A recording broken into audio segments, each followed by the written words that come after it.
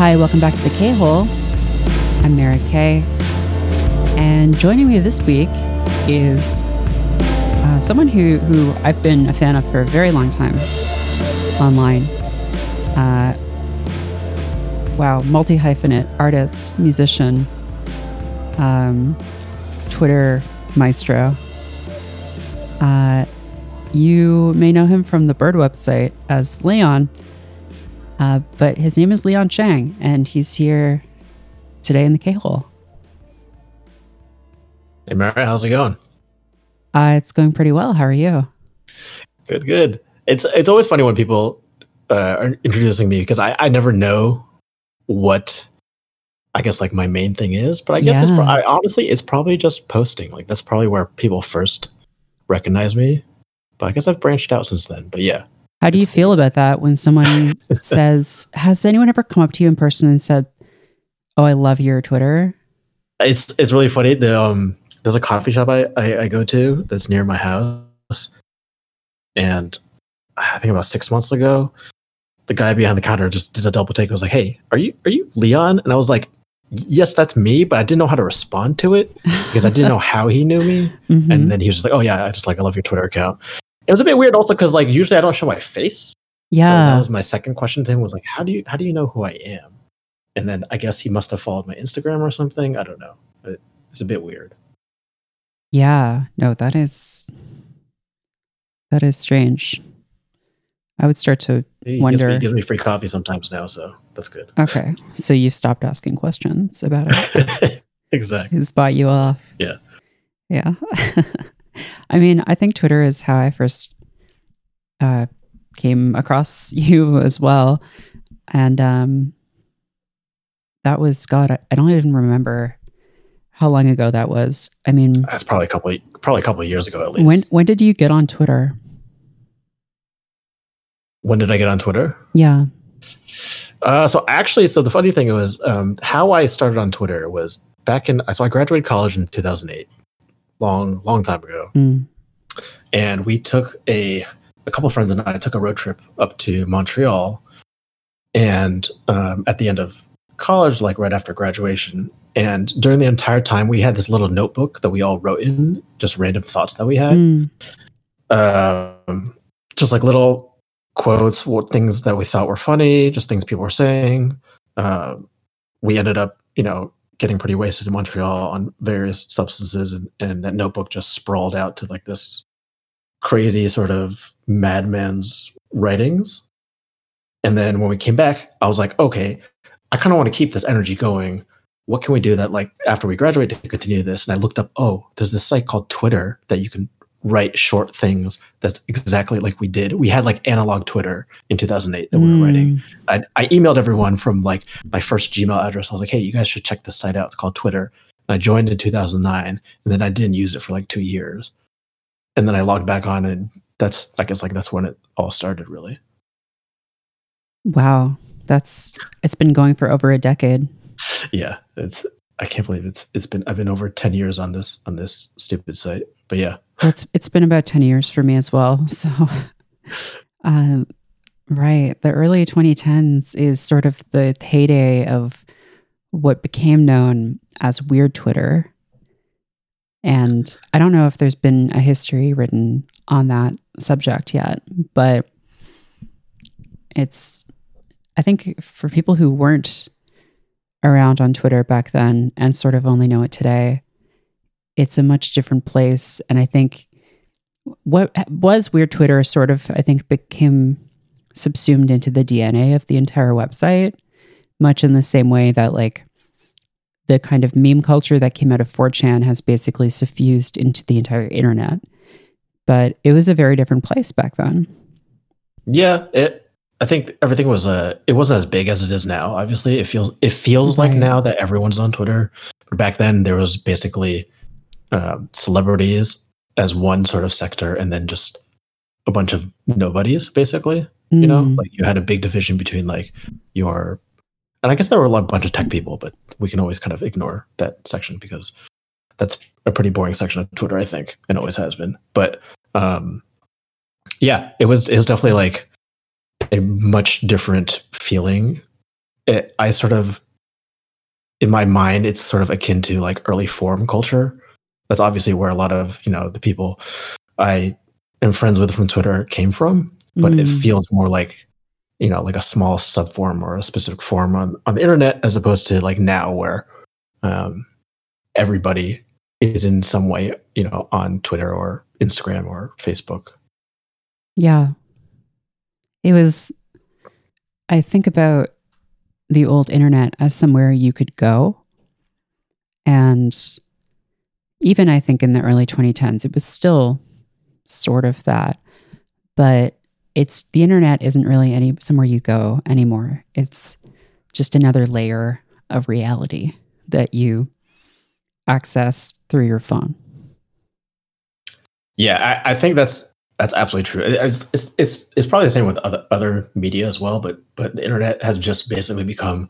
I mean, the infrastructure of it has changed. Where it used to be, people posting on whatever random forums and sites that you could find. Like the biggest forums back in 2004 to 2010 were like Something Awful, like Game Facts. Like there was a poker forum that was really big. Like not like social media platforms. It was just a forum for people's interests. Right. That's what was big back then. And now you basically have everyone, instead of these sort of localized communities, everyone's just shoved into the same 4 websites, and it's completely changed. It feels like it was inevitable, to be honest. I mean, looking back, yeah. I mean, it seems almost crazy that was ever allowed to exist. That there were just these like autonomous communities and they'll still exist. I mean, I think Discord servers are the new forums, or maybe they're the new IRC channels. I don't know, but people are still doing those things. But yeah, I mean, you would go online and hang out with people who were into something that you were into. Were you a big forum poster? Were you ever on the Game FAQs forums? I was not much on the Game FAQ forums, actually. So my internet history from the beginning. I started off. Where did I start off? It's always been forums. So whatever I was interested in on the internet, I always found a forum to post in and like get involved in a community there. I think because I liked being anonymous in those communities. That's not really the case now, but back then when you're like 10 years old and you're on the internet, you want to be anonymous and posting on a forum. So I started off with like Neopets. I posted on a Neopets forum, or in the Neopets forums, for a couple of years in middle school. And then I moved to like, I was really into Diablo 2. So then I posted on Diablo 2 forums on Blizzard. Then it was like Something Awful. So I was posting on Something Awful for a while. Then it was even like Bionicle, BZ Power, those forums I posted on for a while. Wow. Yeah. And in each of these communities, like I got so invested to the point where like I would have like thousands of posts. My post count would be high, and like I would make friends within those communities. And then when my interest like waned, I would just keep on moving on to the next one. Yeah. Do you ever wonder what happened to the people that you used to know on those forums? Like, yeah, I do wonder. In particular, I think my closest friends were these like random people I met on Neopets. This was when I was in middle school, and I was still anonymous at that time. So like I went by they knew my real name, but they didn't know anything about me, these people. And we would chat off the forums in like MSN group chats. And it's kind of an embarrassing story, but basically my first like real crush was on someone from the Neopets forum, who ended up being, I was like 12 at the time, ended up being a 33-year-old woman from Canada. Literally like the whole meme of like, oh, my girlfriend is from Canada, you don't know her. But I had a big crush on her, and this was back in middle school, and then we were all posting within the same group of friends. And then when I found out that she had an actual boyfriend, which was one of the people in our group of friends, like it's her real life boyfriend, I hacked our account and I took some of her items from Neopets, and then I got my account banned. So that was the end of that. Yeah. Wow. Not one of my best moments, but I mean, but those are the kinds of youthful indiscretions that I think we were some of the last people. I think we're about the same age. I think that we were some of the last people who were allowed to have. Because the thing about that kind of story is, unless you told someone that story, there's no way anyone would ever know that about you. Right. And I think that's rightfully so. I mean, that's something you did as a child that was relatively harmless, maybe kind of ill-advised and mean-spirited, but ultimately not that big a deal. And I think now it's harder to put those things not behind you, but to be able to be an idiot as a teen or a younger person. I think that is a luxury that a lot of younger people today don't have in the same way. Yeah, it's definitely a big generational divide. I feel like we lived in a time where a large percentage of our time online was anonymous, and we were allowed to explore and for good or for better or worse, discover ourselves on the internet. Now it seems, I mean, I'm also generalizing here. There are obviously a lot of avenues through Discord, Mastodon, where people can still find these online pseudo-anonymous communities, but it doesn't feel like 10 or even 10, 15 years ago, where we would basically be able to just escape into the online world. Now, kids know that they have to have a public facing Instagram account, public facing Twitter account, a public facing, almost like their public facing persona online, as opposed to before all that, where you didn't really have that at all. There was no way that some random kid in Wisconsin is going to have all their shit broadcast to everyone on Twitter, because that didn't exist back then. It was you might get into some beefs on the forum, but it's really nothing it's happening now. And there was no, as far as my experience goes, there was no continuity between forums for the most part. Maybe between some of the bigger ones where you would know someone, but for the most part, you would be different people in each of these places. So you would be, Dancing Yoshi 75 on the Dance Revolution forums, just for instance. Yeah. And then you would be, Android 19 on the Dragon Ball mud. And no one would know that this was all the same person. There was no foundation. There was no structure. It was these little palaces that you were kind of teleporting from one to the other, as opposed to this huge self-contained space where everyone sort of takes turns to walk up onto the stage and have everyone look at them. Yeah. And I definitely see the merits of nowadays people, with online harassment and all that kind of stuff, people want to try to tamp down on that kind of stuff. But what you're seeing now is these major tech companies, they want you to be not anonymous. They want you to post on your real name. They want to know everything you do online. I mean, mostly just to sell shit to you, but just to sell shit to you mainly. I mean, yeah. It's hard to sell something to Dancing Yoshi 75, except maybe a really good Dance Revolution home dance pad. Yeah, exactly. That's an easy sell to that user, but you don't know anything else about them. You don't know whether they drive a car, whether they, how old they are, where they live. And you need to know these things to be able to sell insurance to them.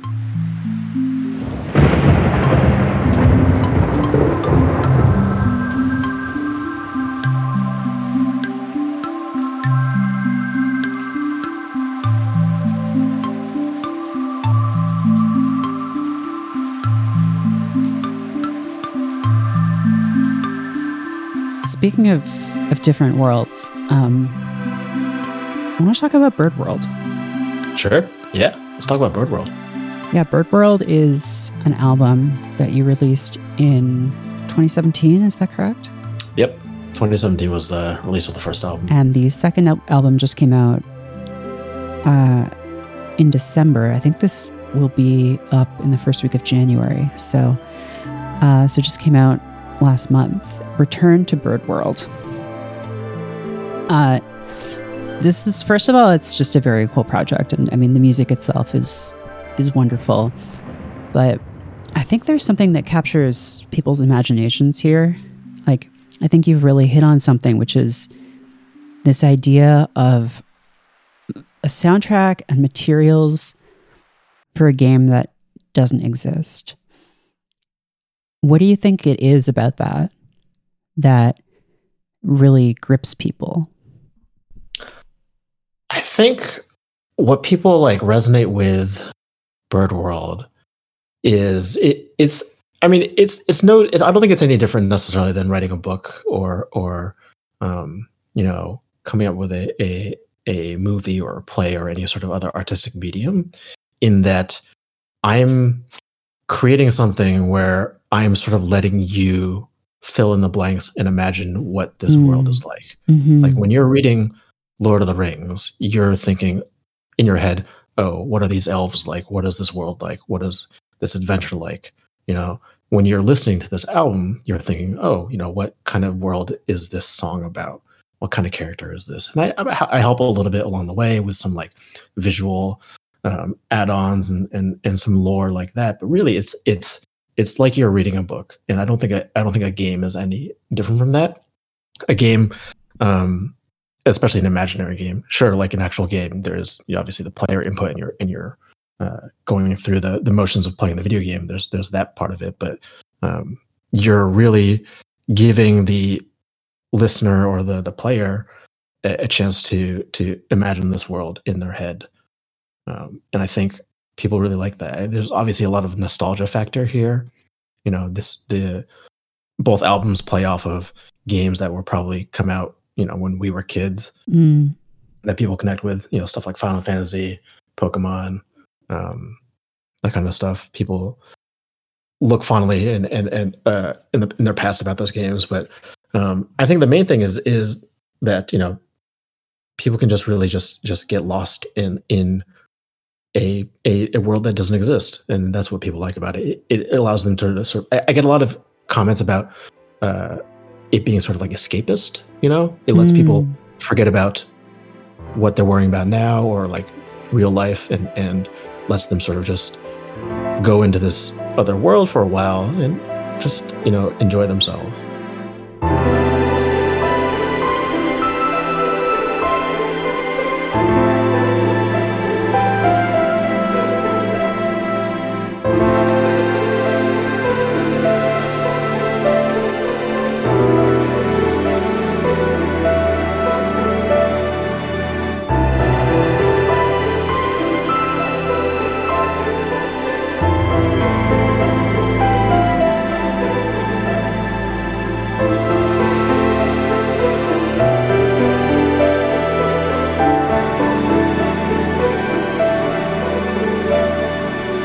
Yeah, I mean, I can definitely see that.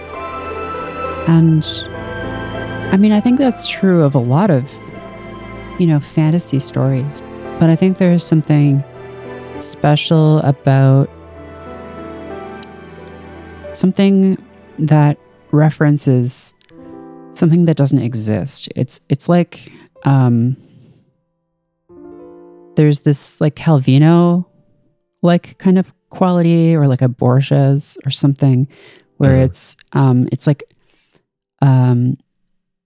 referencing an object that has never existed and that will never exist, and people really respond to that. I think I actually, on a much smaller scale, worked on a project years and years ago where it was a game. Like, it was a game you could actually play, but it was a pretty small game. And for me, the main part of it was that we made this manual, and I wrote this whole instruction manual in the style of these NES manuals that would give these like elaborate backstories to these characters and have these beautiful drawings of these characters that looked like just pixelated blobs on the screen.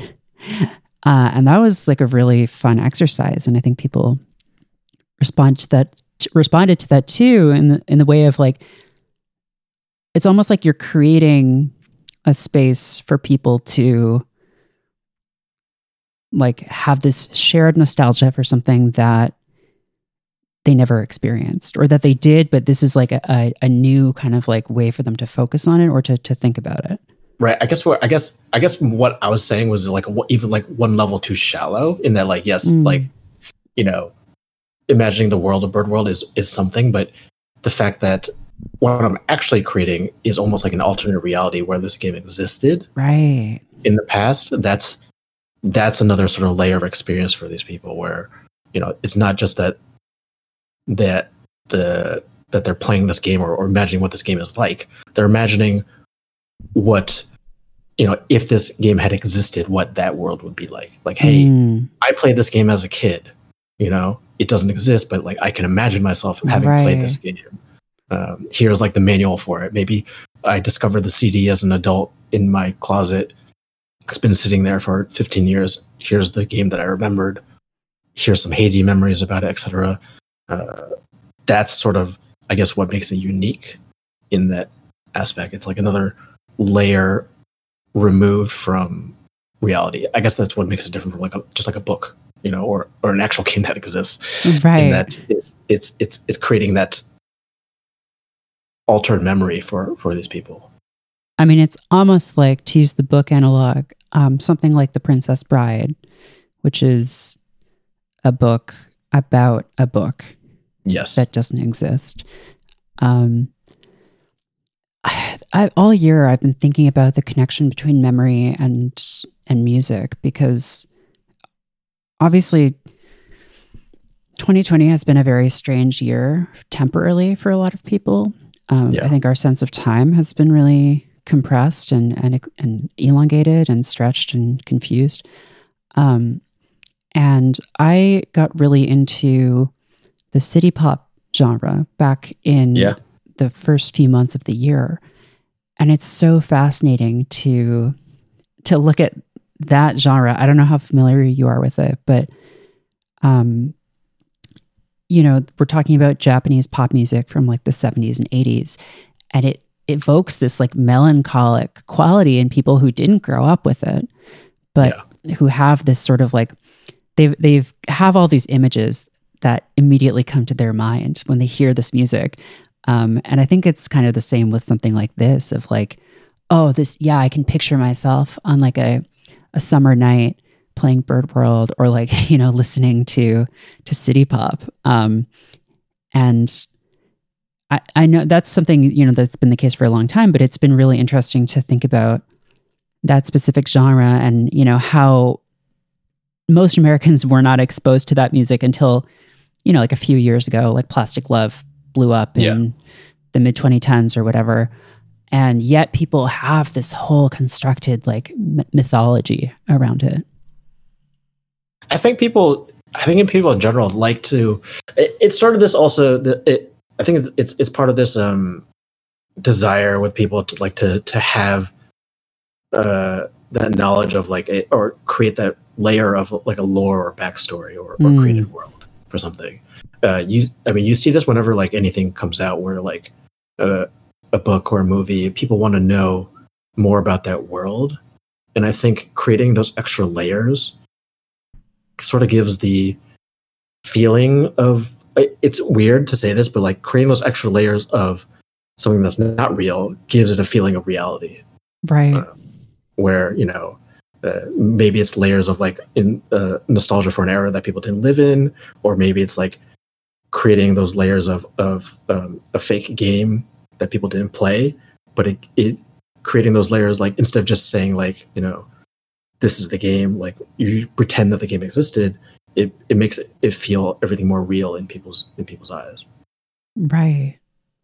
Yeah. And I mean, there has been a trend too of in games of creating something and then claiming, at least tongue-in-cheek, that it is a lost prototype or something, that it's like a lost NES game, or like a lost PC game.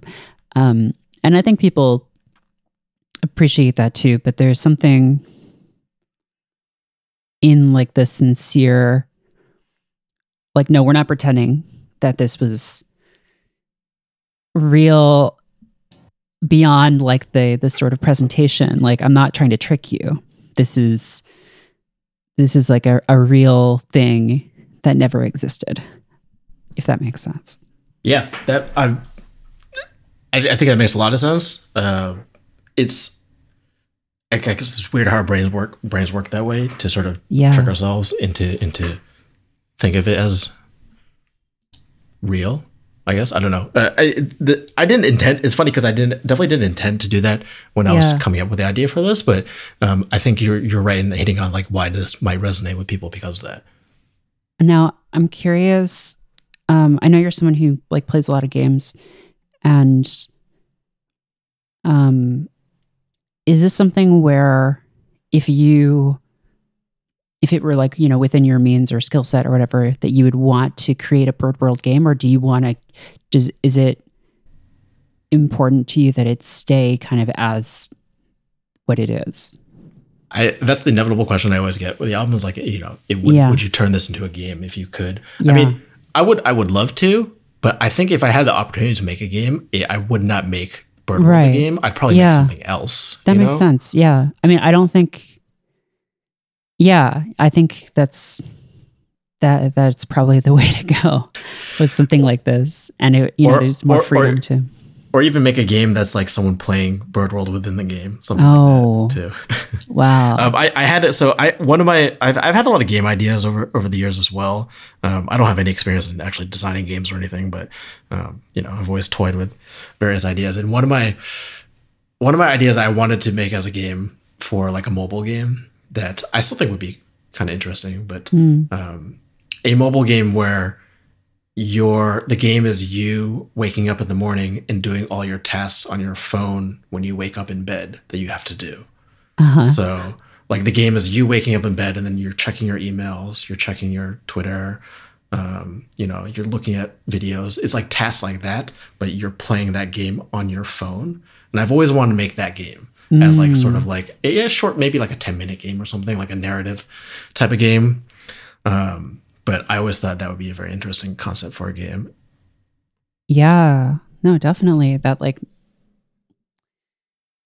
that kind of like meta task completion sort of thing. Did you play Moon by any chance? So I was actually about to talk about that. I just played it a couple months ago when it came out on the Switch. Yeah, I'd never heard about it before, but then someone posted about it when it came out, and I really liked it. It's very strange. And it is very like that layer of meta-ness to it of, game within a game, exploring that theme. And I have liked games like that in the past too. I'm trying to think of like what else is like kind of similar. Games are more like not necessarily less linear, but just like less direct on what the game's purpose is supposed to be, like a Yume Nikki type of game. Yeah, like a Yume Nikki or I feel like a lot of simulator games, like every once in a while, something like this will sort of break out and everyone knows about it. Like something like Seaman, I think about a lot, even though I never played it. Do you know about that one? I remember, was that the one with the fish with the man's face? And it talks to you and you talk to it with the microphone. Yeah, that was like in the 90s or something? Or it was an early Dreamcast game. So I believe it was about 2001. But but that always fascinates me about the medium too, is that play back and forth of like the player and the world. I need to get back to Moon because I launched it, or I started it when it finally came out on the Switch. And then I ran into a problem where I just sort of fell over dead and realized, this game is from the era where instruction manuals were mandatory and you read them to learn how to play. And that was kind of wild to me because I couldn't remember the last time that I had played a game where I needed to read this stuff beforehand. But of course, back in the day, you always did that, or I and most people I know always did. You would read the booklet if you rented something from Blockbuster or wherever, and you would learn what to do. And Moon is a game that came out in 1997, and you very much have to do that. Like what other games like that have really drawn you in? I know I associate you online with Yoshi's Island because of the that character. What is that character's name? So that character is it's called a Huffin' Puffin. That's the name, I guess the official name from the Mario lore. And it's people, at first always ask, like, what is it? Like, is it a snowman? Is it a bird? It's a very large bird. Like puffins are a type of bird. Wearing pants, right? It's wearing pants. And it usually has like little versions of itself following around. So I assume it's like a dad or a mom type of character. I've actually only played through Yoshi's Island a couple of times. I never actually played it when it first came out, but I played it on an emulator a couple of years ago. Still holds up. Good game. But yeah, other games. I still have nostalgia plays a big part in a lot of obviously the music I write, and a lot of the games I still look fondly back on. I still have a PlayStation 2 that I play games on. Oh wow! Just because you play Persona 3 on it. I only that's the first time I played Persona 3 was actually this year. I played it on stream for a while on the PS2, and I really enjoyed it. But other RPGs from the era I like a lot as well. I mean, Final Fantasy 7, 8, and 9, Star Ocean series, Xenogears, Legend of Mana, Chrono Cross, that kind of stuff. That PS1, PS2 era really had a lot of meaning to me when it came to games. And I think part of that is also just because RPGs in general were such a good way to just create a world that you can escape into. The fact that you would play these games for 100 plus hours meant you really got invested in whatever world was created there.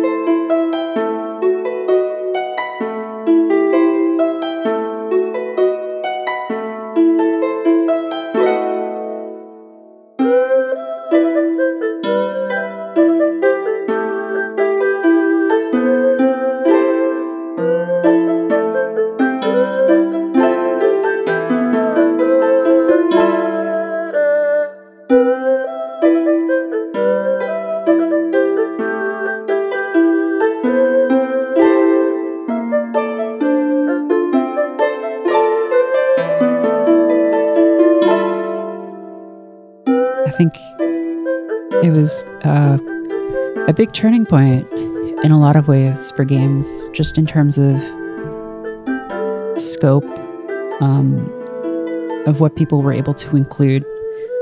And obviously, the move to CDs brought the ability to have orchestral music or higher quality music than you could get on a cartridge or on a chip. And that was sort of the move, I think the biggest move away from like the arcade to like a story that or like a world that you're experiencing. And one of the higher ups at Nintendo famously had this quote about the Nintendo 64 saying that the reason why it didn't do as well in Japan as the PlayStation is because people wanted to sit at their home and play depressing games on their own and not play games together with other people, which I think is maybe a little reductive, but is funny to think about.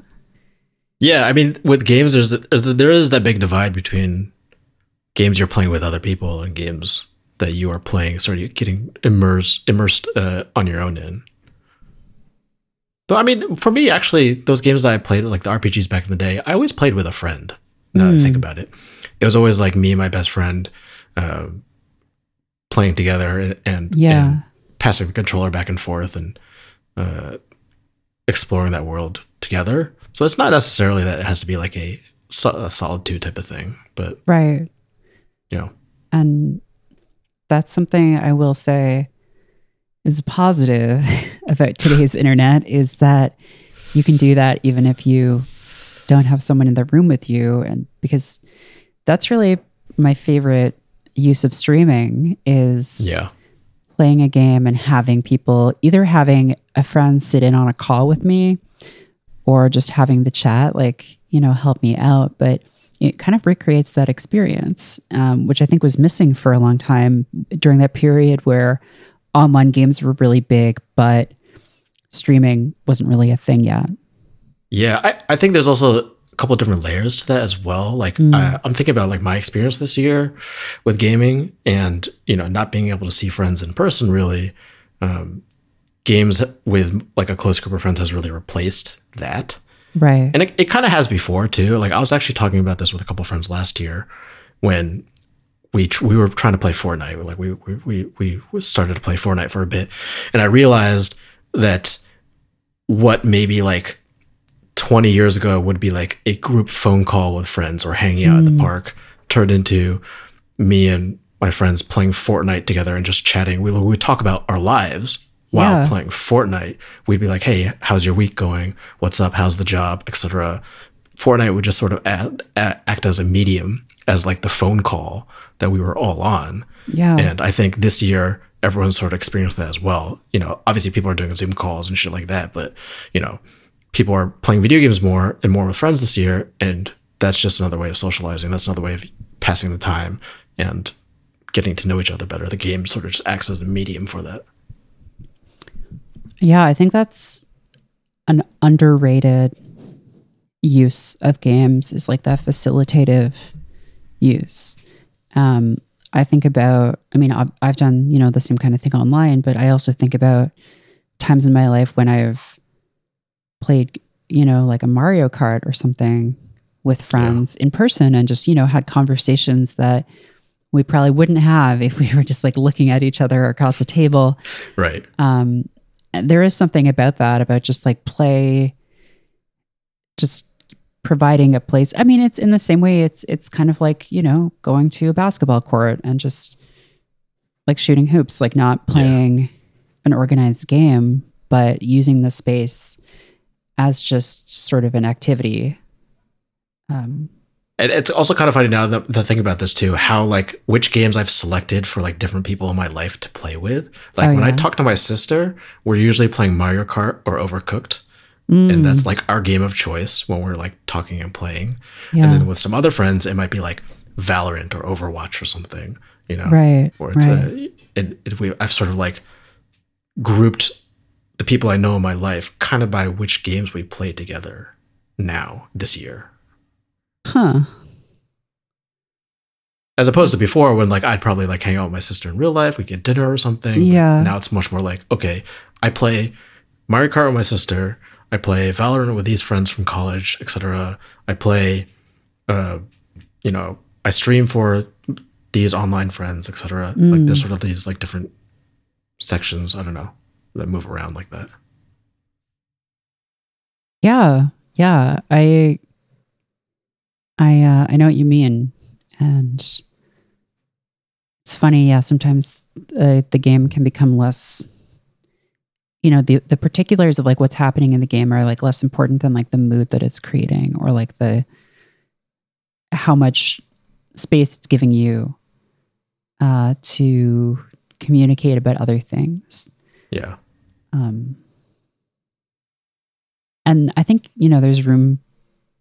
there's wiggle room even in the same game. Like I think about a game like Fortnite, which I just started playing, and when my friend and coworker Nikki and I play that, we usually just end up bullshitting so much that we don't even notice when the the storm is coming. Yeah. And then we end up just dying to that. But it's like, it doesn't really matter because we're having a good time and we're just kind of hanging out. Whereas other people I know are taking it really seriously, and it's only, they're only having fun if they're winning, which isn't, necessarily wrong or bad. It's just a different way of using the same game.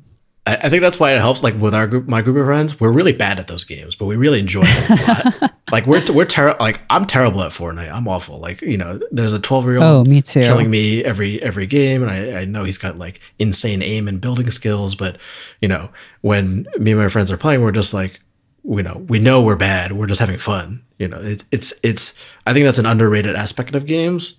Being bad at a game can be extremely fun. I love being bad at a game. Yeah. I think there is something there too about, I think maybe there's something about those games where, the games where it's tons of people and they all drop in and you're all battling each other, like battle royale games like that, or Fall Guys or whatever. I think part of the beauty of those games is that they make space for just the fun of losing spectacularly. Yeah. If you're playing Fortnite and someone shoots you and blows you up and they get close to you and then you see it's, Shrek or something, and they're doing like a dance from like a real music video with this song playing. It's like, how can I take this seriously? Like, this is just a profoundly absurd, funny experience. And like, I understand that, I don't like losing often in some games, but in things like that, it's just like, how could I do anything but laugh, Right. Yeah, I think there's obviously this push for like competitive gaming, and people want to be really good and be the best at that kind of stuff. But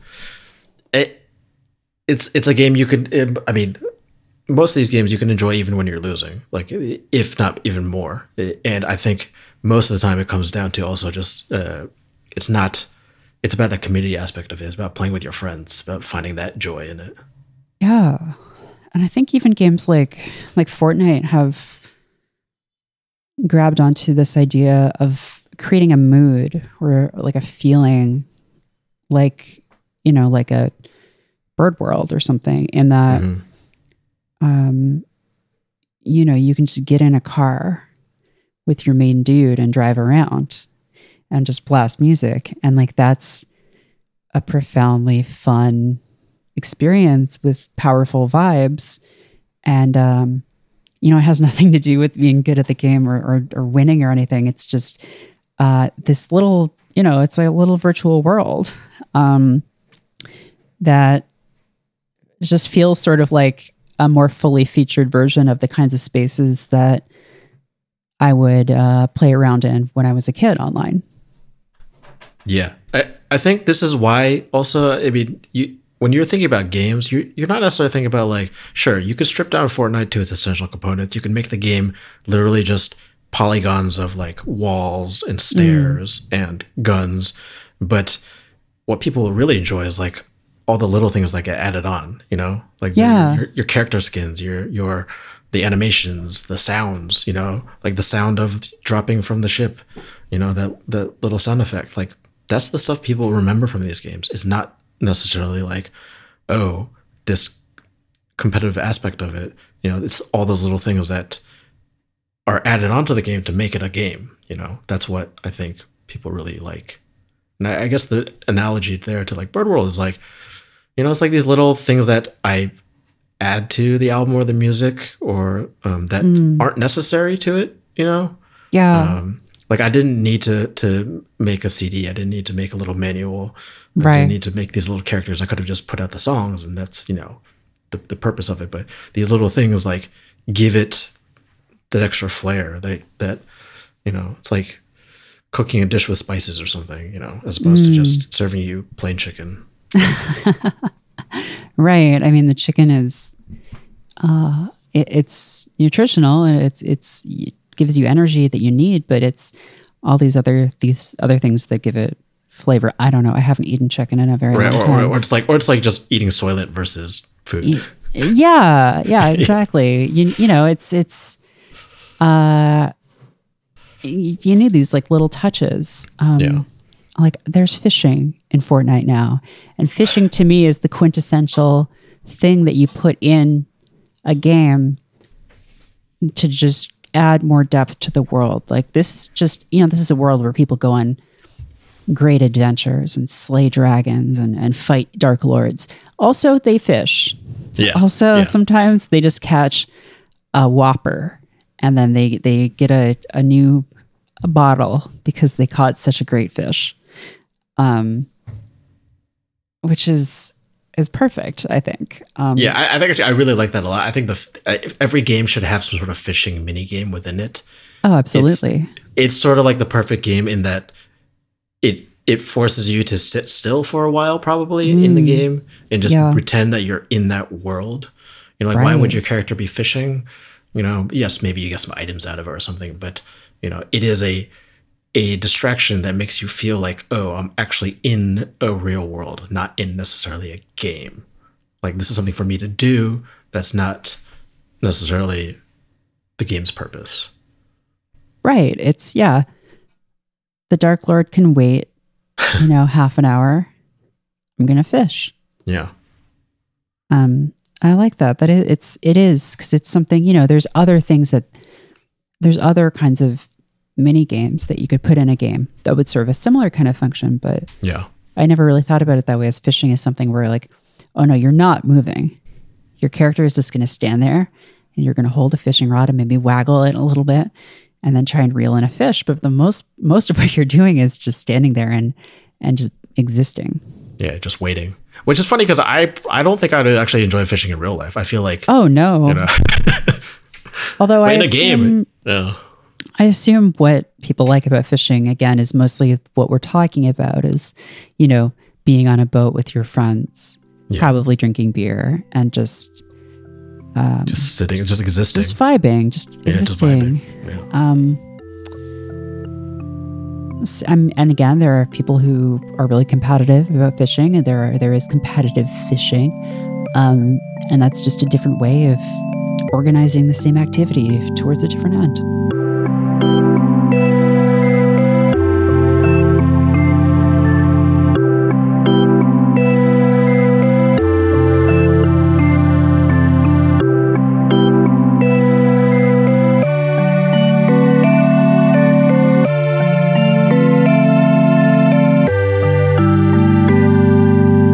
When I was a kid, I feel like because, like, you know, I watched a lot of movies, I read a lot of books, but I also played a lot of games, and I would have dreams about games, which I think, you know, has probably become much more common as games have become a much more mainstream and popular kind of activity. But mainly I would have these dreams about games behaving in unexpected ways, or kind of like acting out. Interesting. You know what I mean? Have you ever had any experience like that? I don't know if I've had necessarily experience about games, like dreams about games acting out. I definitely feel like I do dream in a game-like manner. I don't know if I would necessarily identify. Like, usually when I'm dreaming, the most memorable dreams for me are usually when I'm stressed or anxious about something in real life. I've identified that. That's pretty common, I assume. Yeah. And what that translates to in a dream usually means that I have a task to do in the dream. And the task might be game-like. It might be like reach this certain point and, you know, rescue this or escape from a room or something. But usually there's something I have to do in that dream and I can't do it. Like there's obstacles in the way, or like I'm moving very slowly, etc. And I think that translates pretty obviously to like, hey, you're stressed about this in real life. This is what your dream is going to be about. And my mind probably processes that as like a game thing to do. Like for me, a game is probably like a task. So I think I experienced that a lot. but not necessarily something like a game acting in strange ways. But I guess, I mean, usually the tasks are very strange. It's not necessarily something straightforward.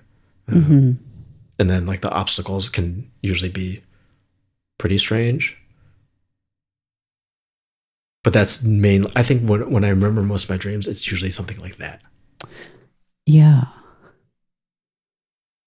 I think there is something kind of dreamlike about games, which is maybe why they are so easy to dream about. Just the idea that you are playing in another world that's, I think at their best, that's what dreams are like. For me, they're much more often very stressful and absurd. But I also feel like games that follow sort of this like dreamlike logic are often my favorites. And that doesn't necessarily mean like through the narrative. It can mean through like the play, like can just you something give me an example of a game like that. I'm trying to think. Even something like a Katamari where, you have to roll up everything into a big ball and launch it into the sky. Like that's like a dream. That's like, or just when logic just, I even something like Yoshi's Island, I feel like,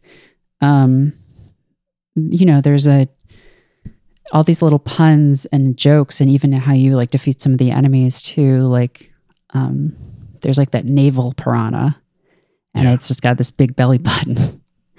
And you can defeat it from off the screen if you throw an egg and hit it before it even comes on, and then you don't have to fight the boss. And it's just like these little, just like little quirks, these little details are always really charming to me. You know what game I played this year that I think is exactly that. I mean, it's pretty cliche, but I played through. So I downloaded the Super Mario like 3D pack for the Switch, which was 64, Sunshine, and Galaxy. Right. And I hadn't played Galaxy since it came out on the Wii back whenever it came out. And I realized playing through Galaxy that it became like 64 used to be my favorite game just because I had such nostalgia for it. I played through it as a kid and I still enjoy it. But playing through Galaxy again, I realized this is probably my favorite Mario game now. And I realize now one of the reasons why I really liked it is that dreamlike quality, because the galaxies or the worlds feel like someone took one topic, maybe it's food or toys or a desert, etc., and said, I'm going to create a dreamlike world out of that. Yeah. There's a world that's like, it's like a child's playroom, except everything is huge. You're moving around on these moving blocks. There's a big toy train going around. It feels like you're in like a dream. Or like this world that everything around you is like a some sort of cookie or cake moving around. It's extremely dreamlike quality for all these worlds. And I think that imagination for the level design is probably one of the main reasons I like that game so much. Like every level feels like you're playing through someone's dream. Yeah. A world that's just this spherical ball of water, or like the one that's just bees and they all help out. There's the huge queen bee. Yeah, definitely. Like I feel like dreams, like most of the time, I think of most of the times when I have memorable dreams, it's similar to that level design where you take some sort of topic or something that you're thinking about or you're worrying about, or some sort of theme, whether it's bees, whether it's food, whether it's a test you have to take next week or something, and it takes on some sort of outsized importance within that dream or within that level, and everything is stretched or made focused around that topic. Other things sort of fade away, and all you're thinking about is this one thing or topic. And then all of a sudden the world around you is all bees. It's all cake. It's all cookies, and that becomes your sort of central theme to your dream or level. And I think that's both like what a lot of dreams tend to be. There's maybe one or two things you can pinpoint as like oh, this is the thing I was thinking about, I was concerned about in that dream. And the same thing with like these video game levels in Mario, where yes, it's very clearly the B galaxy has a B theme to it, you know. So I see that sort of parallel there. Yeah. No, yeah, absolutely. I love a B level. I love a dessert level. That to me is a real classic. Yeah. Of just like a world made out of just like ice cream and cakes and stuff. Because in reality, it would start to get bad pretty quickly. But it would melt. It would it would melt. Would show up. Bugs would get sticky. But in the dream world of Super Mario can just jump around on all the wafers and do flips and have a great time.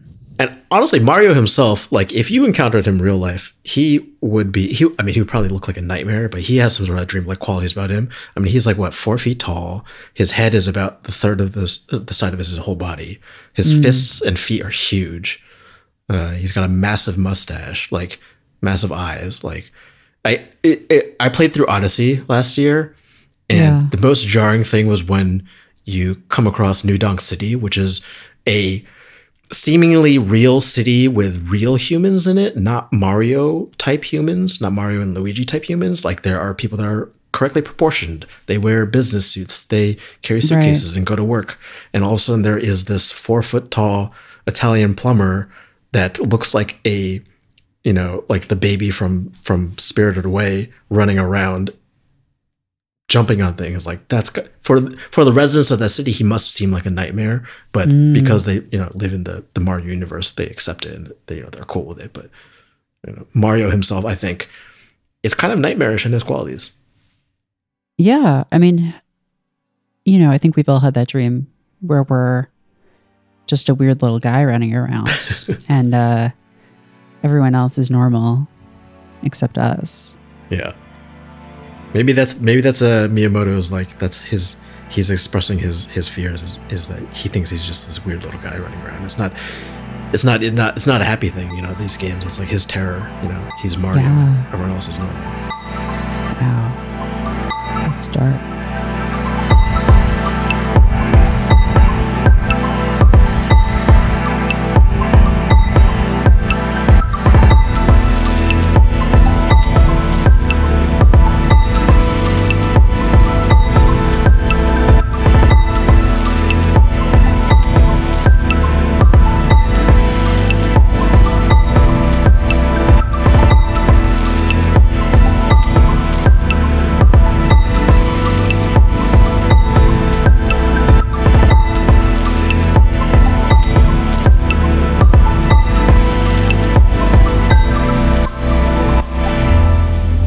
Well, Leon, thank you for joining me on this episode. Where can people find Bird World and all of your other works online? Yeah, my music is on Bandcamp. That's probably the first place to get it. You can buy the physical CD there. It's leyawn.bandcamp.com. It's on all streaming platforms too. I mean, this day and age, you kind of have to be. So it's on Spotify. But buy the album though. Yeah, I calculated buy it though. The digital price of the album, which is $9, which I think is not a bad price. That's equivalent to like 3,000 plays on Spotify. It's kind of insane. Steal. That's a steal for $9. God, you're gonna love it. You know, listen to the stuff. Is it cool with you if we use some of it in this episode for interstitials and stuff? Yeah, totally. Yeah. Cool. Well, if Jordan put those in, then you have been hearing those for this whole episode. So if you like that, then go buy the album. Well, thank you again. And this has been another episode of The K-Hole. The crystalline entity watches over all. Bye.